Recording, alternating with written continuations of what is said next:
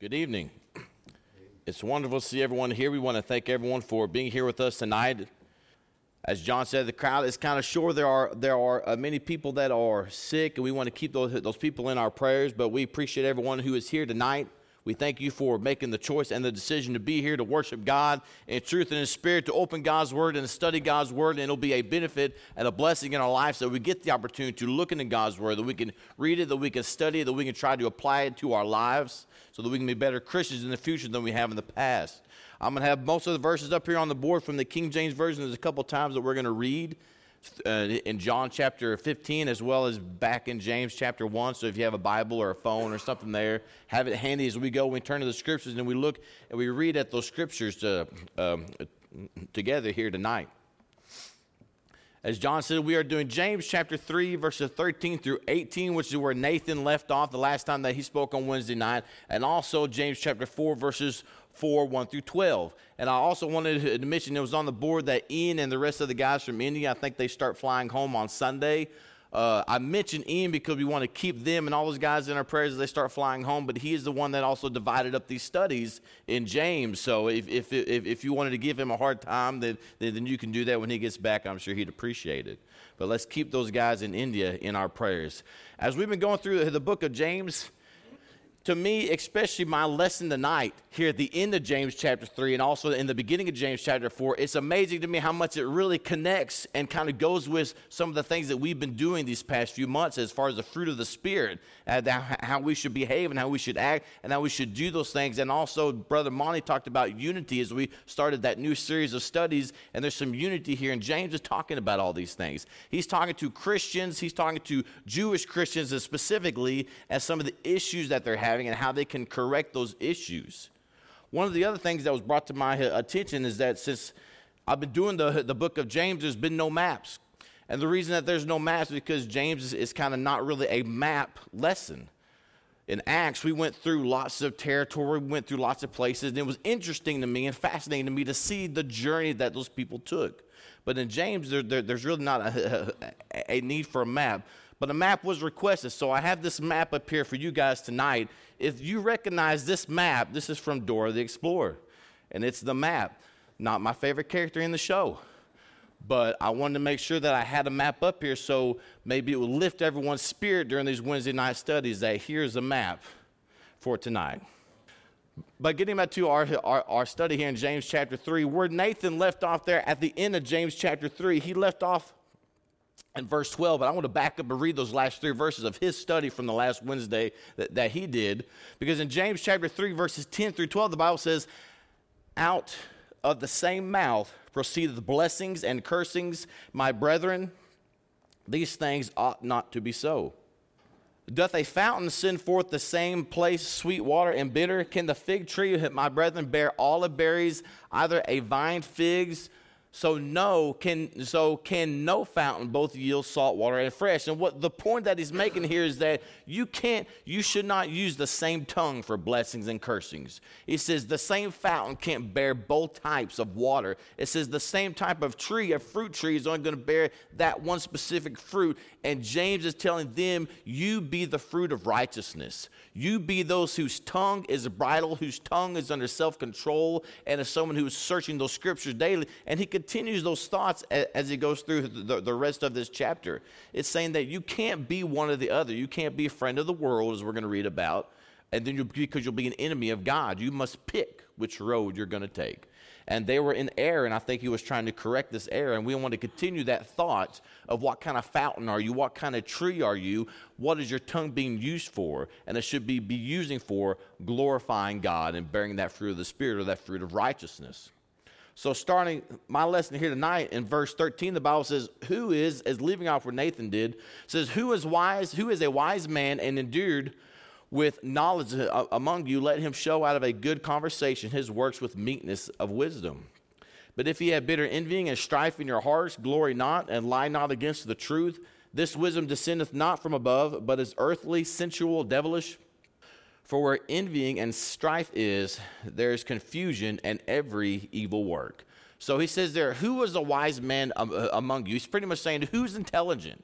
If you're intelligent, show your good conduct or your good conversation through your works with meekness of wisdom. And he's going to explain what wisdom it should be.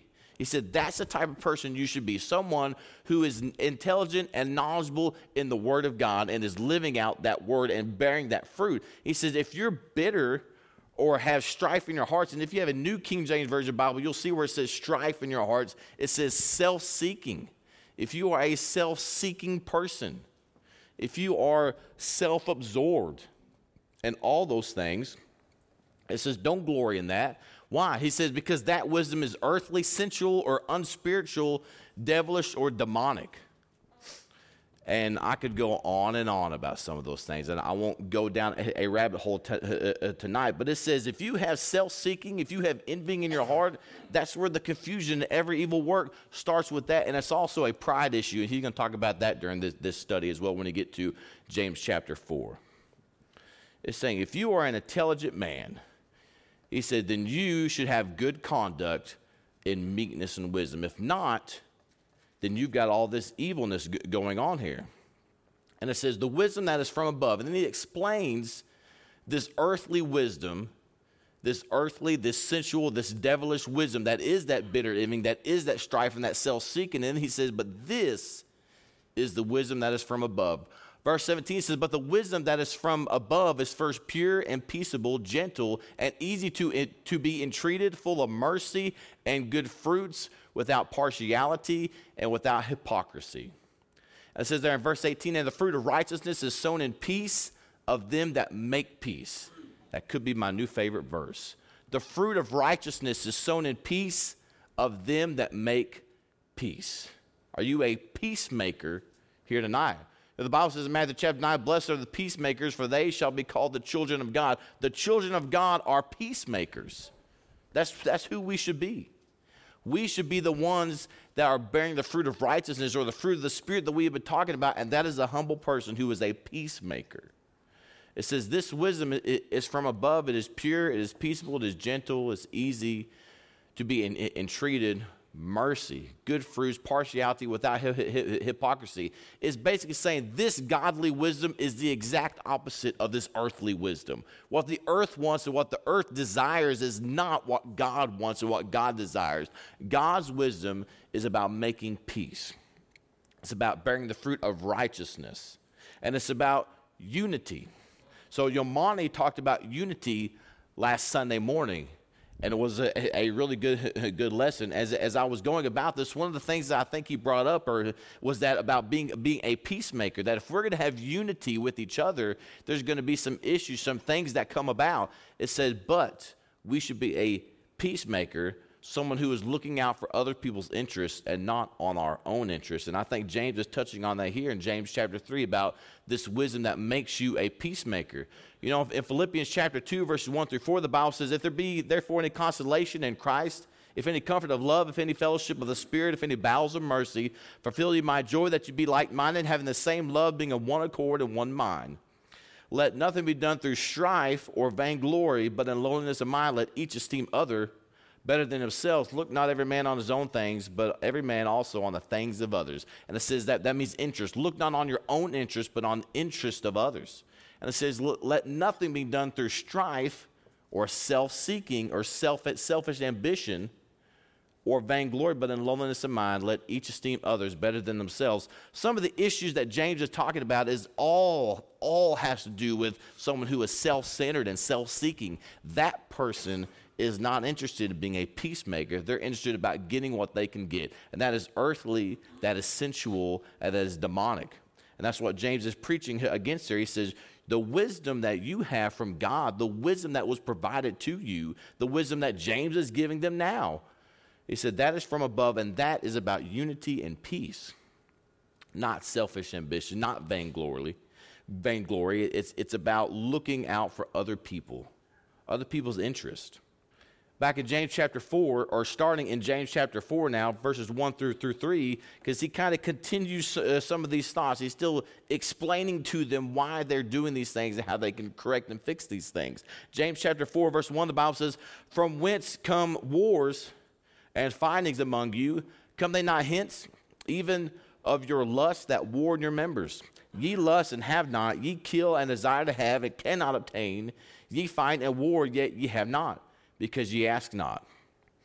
Ye ask and receive not, because ye ask amiss, that ye may consume it upon your lust. He's talking about their fleshly nature. He says those fleshly lusts. He says, where do all these fightings come from? Where do all these arguments and all this worldly stuff come from? It comes from your fleshly lust.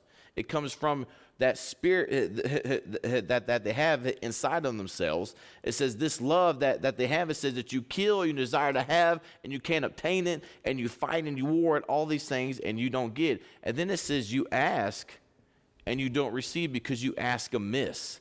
What he's saying is there, you are double-minded. Back in James chapter 1, and I don't have this on the board, but in verse 6 it said, but let him ask in faith, nothing wavering. James chapter 1, verse 6, but let him ask, nothing wavering, for he that wavereth is like a wave of the sea driven with the wind and tossed. For let not that man think that he shall receive anything of the Lord. A double-minded man is unstable in all his ways. He said, you are unstable. Whether you ask, you're not going to get because you ask amiss, because you are double-minded, you are unstable, because that war that they're going on, that fleshly war that they have inside themselves, it's apparent that they're not winning. And it reminded me of what I talked about in my last Sunday morning lesson when we talked about self-control in 1 Peter chapter 2, verses 11 through 12. Where Peter says, dearly beloved, I beseech you as strangers and pilgrims, abstain from fleshly lusts which war against the soul, having your conversation honest among the Gentiles, that whereas they speak against you as evildoers, they may by your good works, which that same thing he's telling the dearly beloved, since you are pilgrims on this earth, it's difficult.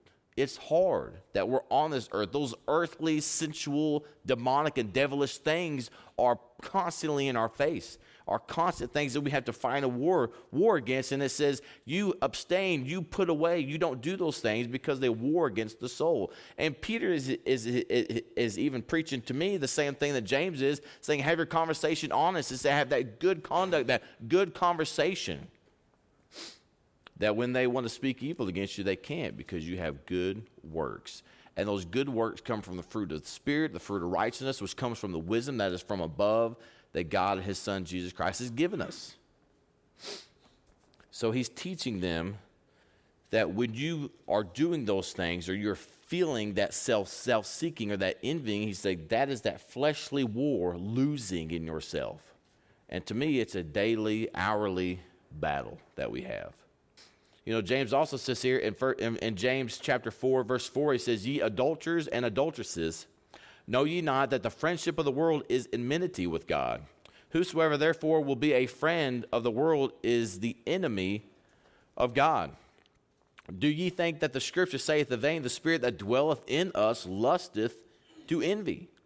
But he giveth more grace, wherefore he saith, God resisteth the proud and giveth grace unto the humble. So he's pretty much saying here, ye adulterers and adulteresses, you that are doing these things, that have that earthly and that sensual lust and are giving into those lusts, he's saying you are the enemy of God.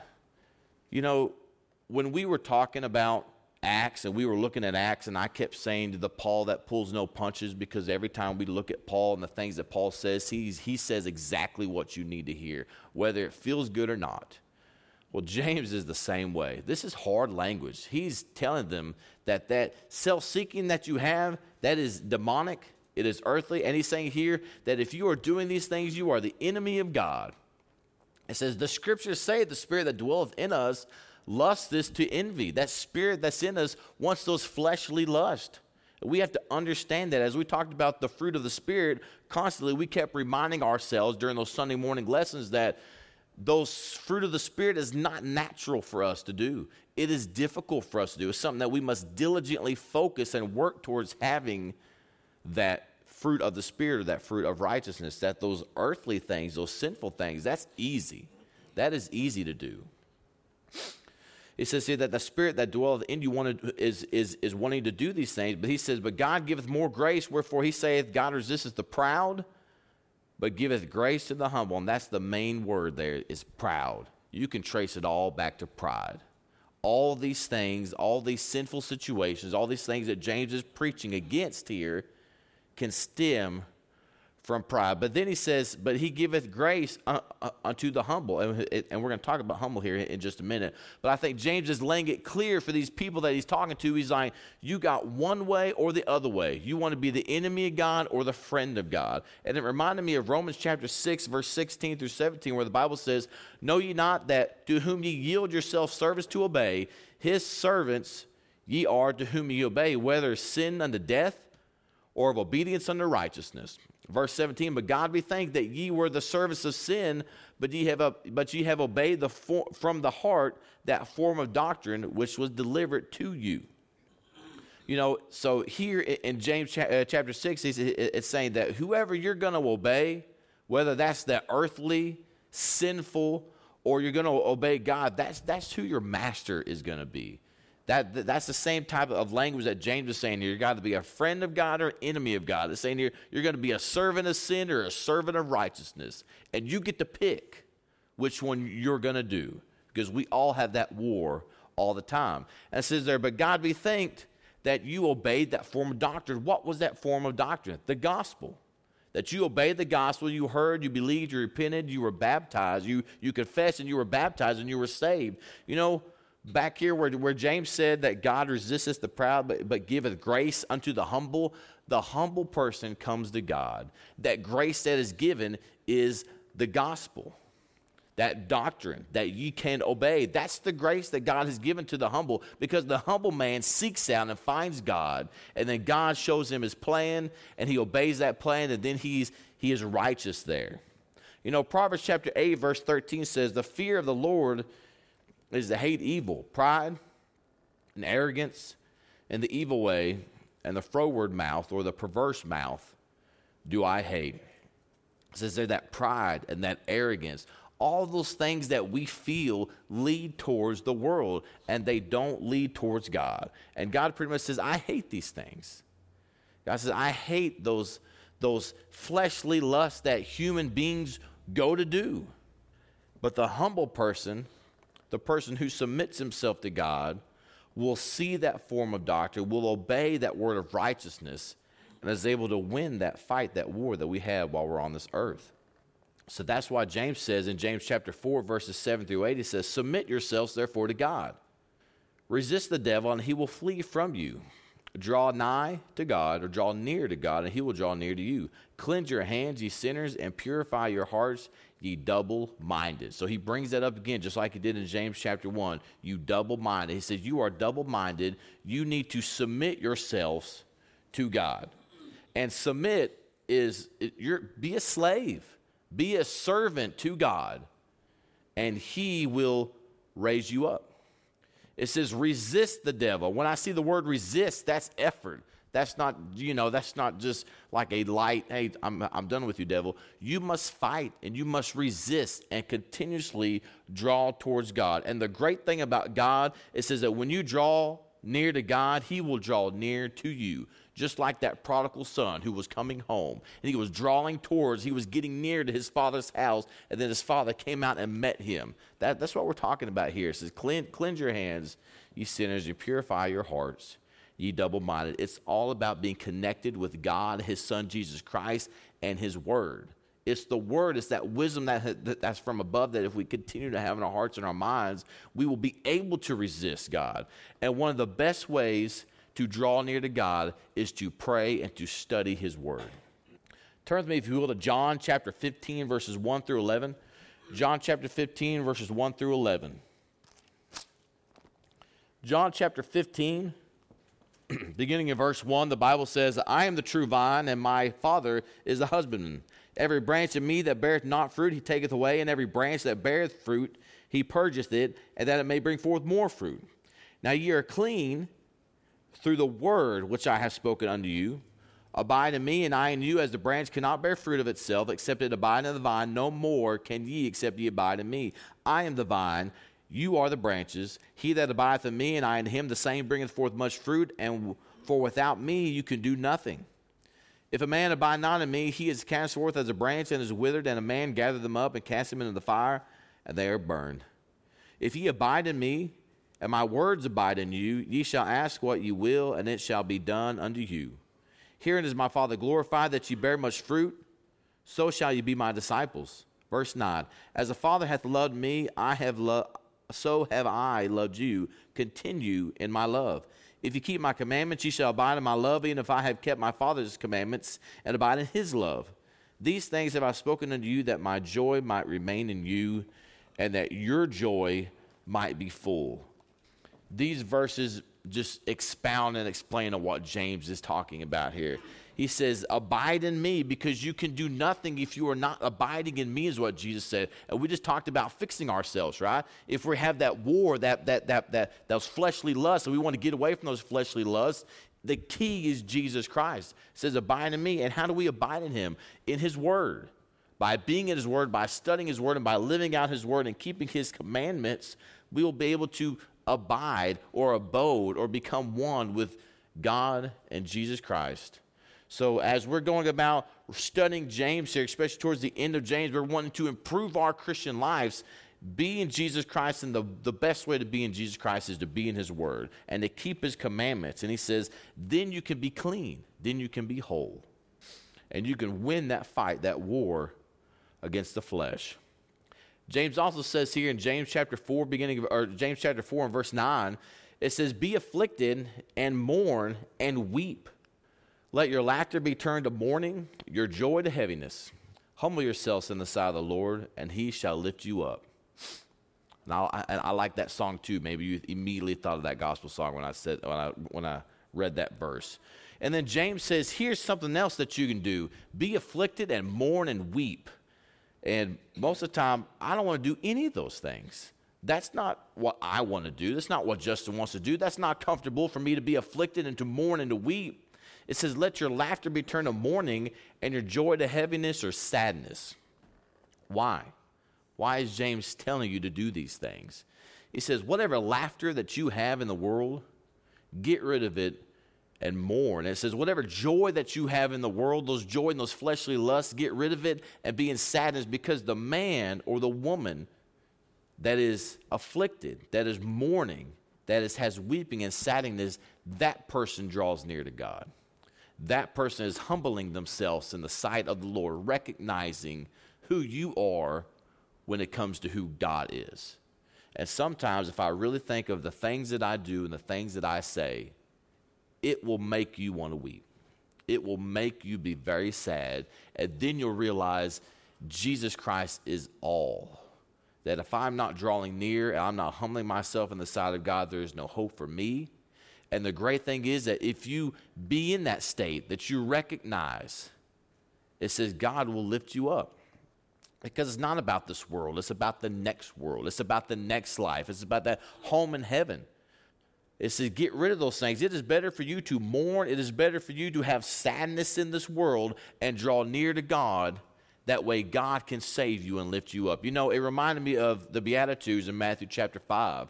Matthew chapter 5, verse 3 through 9 says, blessed are the poor in spirit, for theirs is the kingdom of heaven. Blessed are they that mourn, for they shall be comforted. Blessed are the meek, for they shall inherit the earth. Blessed are they which do hunger and thirst for righteousness, for they shall be filled. Blessed are the merciful, for they shall obtain mercy. And blessed are the pure in heart, for they shall see God. When you talk about the humble servant is poor in spirit. The humble servant mourns. The humble servant is meek. The humble servant hungers and thirsts for righteousness. The humble servant is merciful, and the humble servant is pure in heart. And if you are these things, then God will lift you up. And he lifts you up by saying, then yours is going to be the kingdom of heaven. You're going to be comforted. You shall inherit the earth. You shall be filled. You shall obtain mercy. You shall see God if you humble yourself in his sight and get rid of all those, whatever's in the way. And be that humble servant, and you will be able to draw near to God. And God is already waiting for you to draw near to him. In conclusion, it says here in James chapter 4, verses 11 through 12, and 12 will be the last verse that we cover tonight. It says, speak not evil one another, brethren. He that speaketh evil of his brother and judgeth his brother speaketh evil of the law, and judgeth the law. But if thou judge the law, thou art not a doer of the law, but a judge. There is one lawgiver, who is able to save and to destroy. Who art thou that judges another. So as we see these verses, it reminds me of trying to put things into perspective. It says here that if you're going to speak evil and cast judgment upon your brother, it's saying there that you're obviously not a doer of the law. It said there's only one judge, and that's God. There's only one lawgiver, and that's God and his son, Jesus Christ. They're the ones that are going to be doing the judging. You are the one who should be doing the loving. You are the one that should not be focusing on these things, but be focusing on being a doer of the law or a doer of the word. It says that vengeance is mine, I will repay, saith the Lord. So don't concern yourself with these things. Concern yourself with being the servant of God, one who is after that wisdom that is from above. In conclusion, in James chapter, if you'll turn back with me to James chapter 1, verses 19 through 27. James chapter 1, verses 19 through 27, as we talk about these last two verses here. It says in verse 19 of chapter 1 in the book of James, it says, "Wherefore, my beloved brethren, let every man be swift to hear, slow to speak, slow to wrath, for the wrath of man worketh not the righteousness of God. Wherefore lay apart all filthiness and superfluity of naughtiness, and receive with meekness the engrafted word, which is able to save your souls. But be ye doers of the word, and not hearers only, deceiving your own selves. For if any be a hearer of the word and not a doer, he is like a man beholding his natural face in a glass, or looking in a mirror, and beholding himself, and goeth his way straightway for it, and forgetteth what manner of man he was. But whosoever looketh into the perfect law of liberty, continueth therein, being not a forgetful hearer, but a doer of the work, this man shall be blessed in his deed. If any man among you seem to be religious, and bridleth not his tongue, but deceiveth his own heart, this man's religion is vain. Pure religion and undefiled before God and the Father is this, to visit the fatherless and the widows, and to keep thyself or himself unspotted from the world." So it goes back. If you really look at the book of James, you can really flip-flop through all these chapters back and forth, as he's focusing here. And it says here in the first, it says that be ye doers of the word, that those that are going about judging their brother is those that are probably not slow to speak and not slow to wrath, and not slow to hear, or that is swift to hear or not swift to hear. So he's saying that be a doer of the word. And to me, sometimes that makes me just focus on me, focus on the word of God and studying the word of God and living that out in my life, that not being a forgetful hearer. Because a forgetful hearer will fall back into those fleshly lusts. And the forgetful hearer will fall back into those sinful things and not be that servant of righteousness. So be a doer of the law, be a doer of the word, and let God do that judging.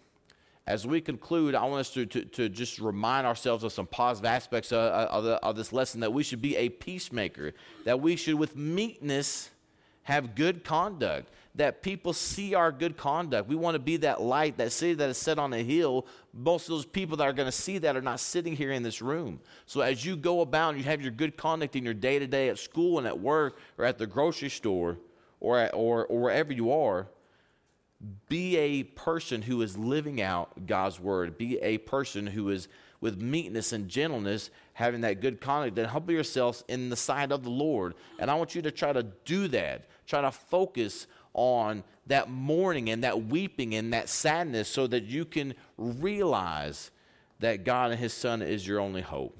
Study the wisdom that is from above, and be a doer of that word. And constantly draw near to God, and he will draw near to you. And that is a day-to-day thing. Constantly think about, how can I take a step closer towards God? Tonight, if you are not a child of God, and you have not been baptized in the name of our Lord and Savior Jesus Christ, to walk in that newness of life, that you have not begun that journey, that you have not obeyed that form of doctrine, as we talked about, that you wish to be baptized in the name of our Lord and Savior Jesus Christ, to start living that life for him, and crucifying that old man, and crucifying those fleshly lusts, so that you can be that person that is living out those fruit of the Spirit and that fruit of righteousness. We have water. I said we had water, and there is no water. But if you wish to be baptized, I guarantee you we will find water. We will get that done, absolutely. If you are in that state tonight. If you're not, if you are a child of God, and you kind of realize, as we've been going through this study, that maybe you have been a friend of the world a little more than you should have been, And we understand, I understand. If you need the prayers of the church so that you can get rid of those fleshly lusts, so that you can start winning the war for your soul, we are here to help you with that as well tonight. If there's anyone of either class, would you please come sit on the front row and make your wishes known as we stand and we sing.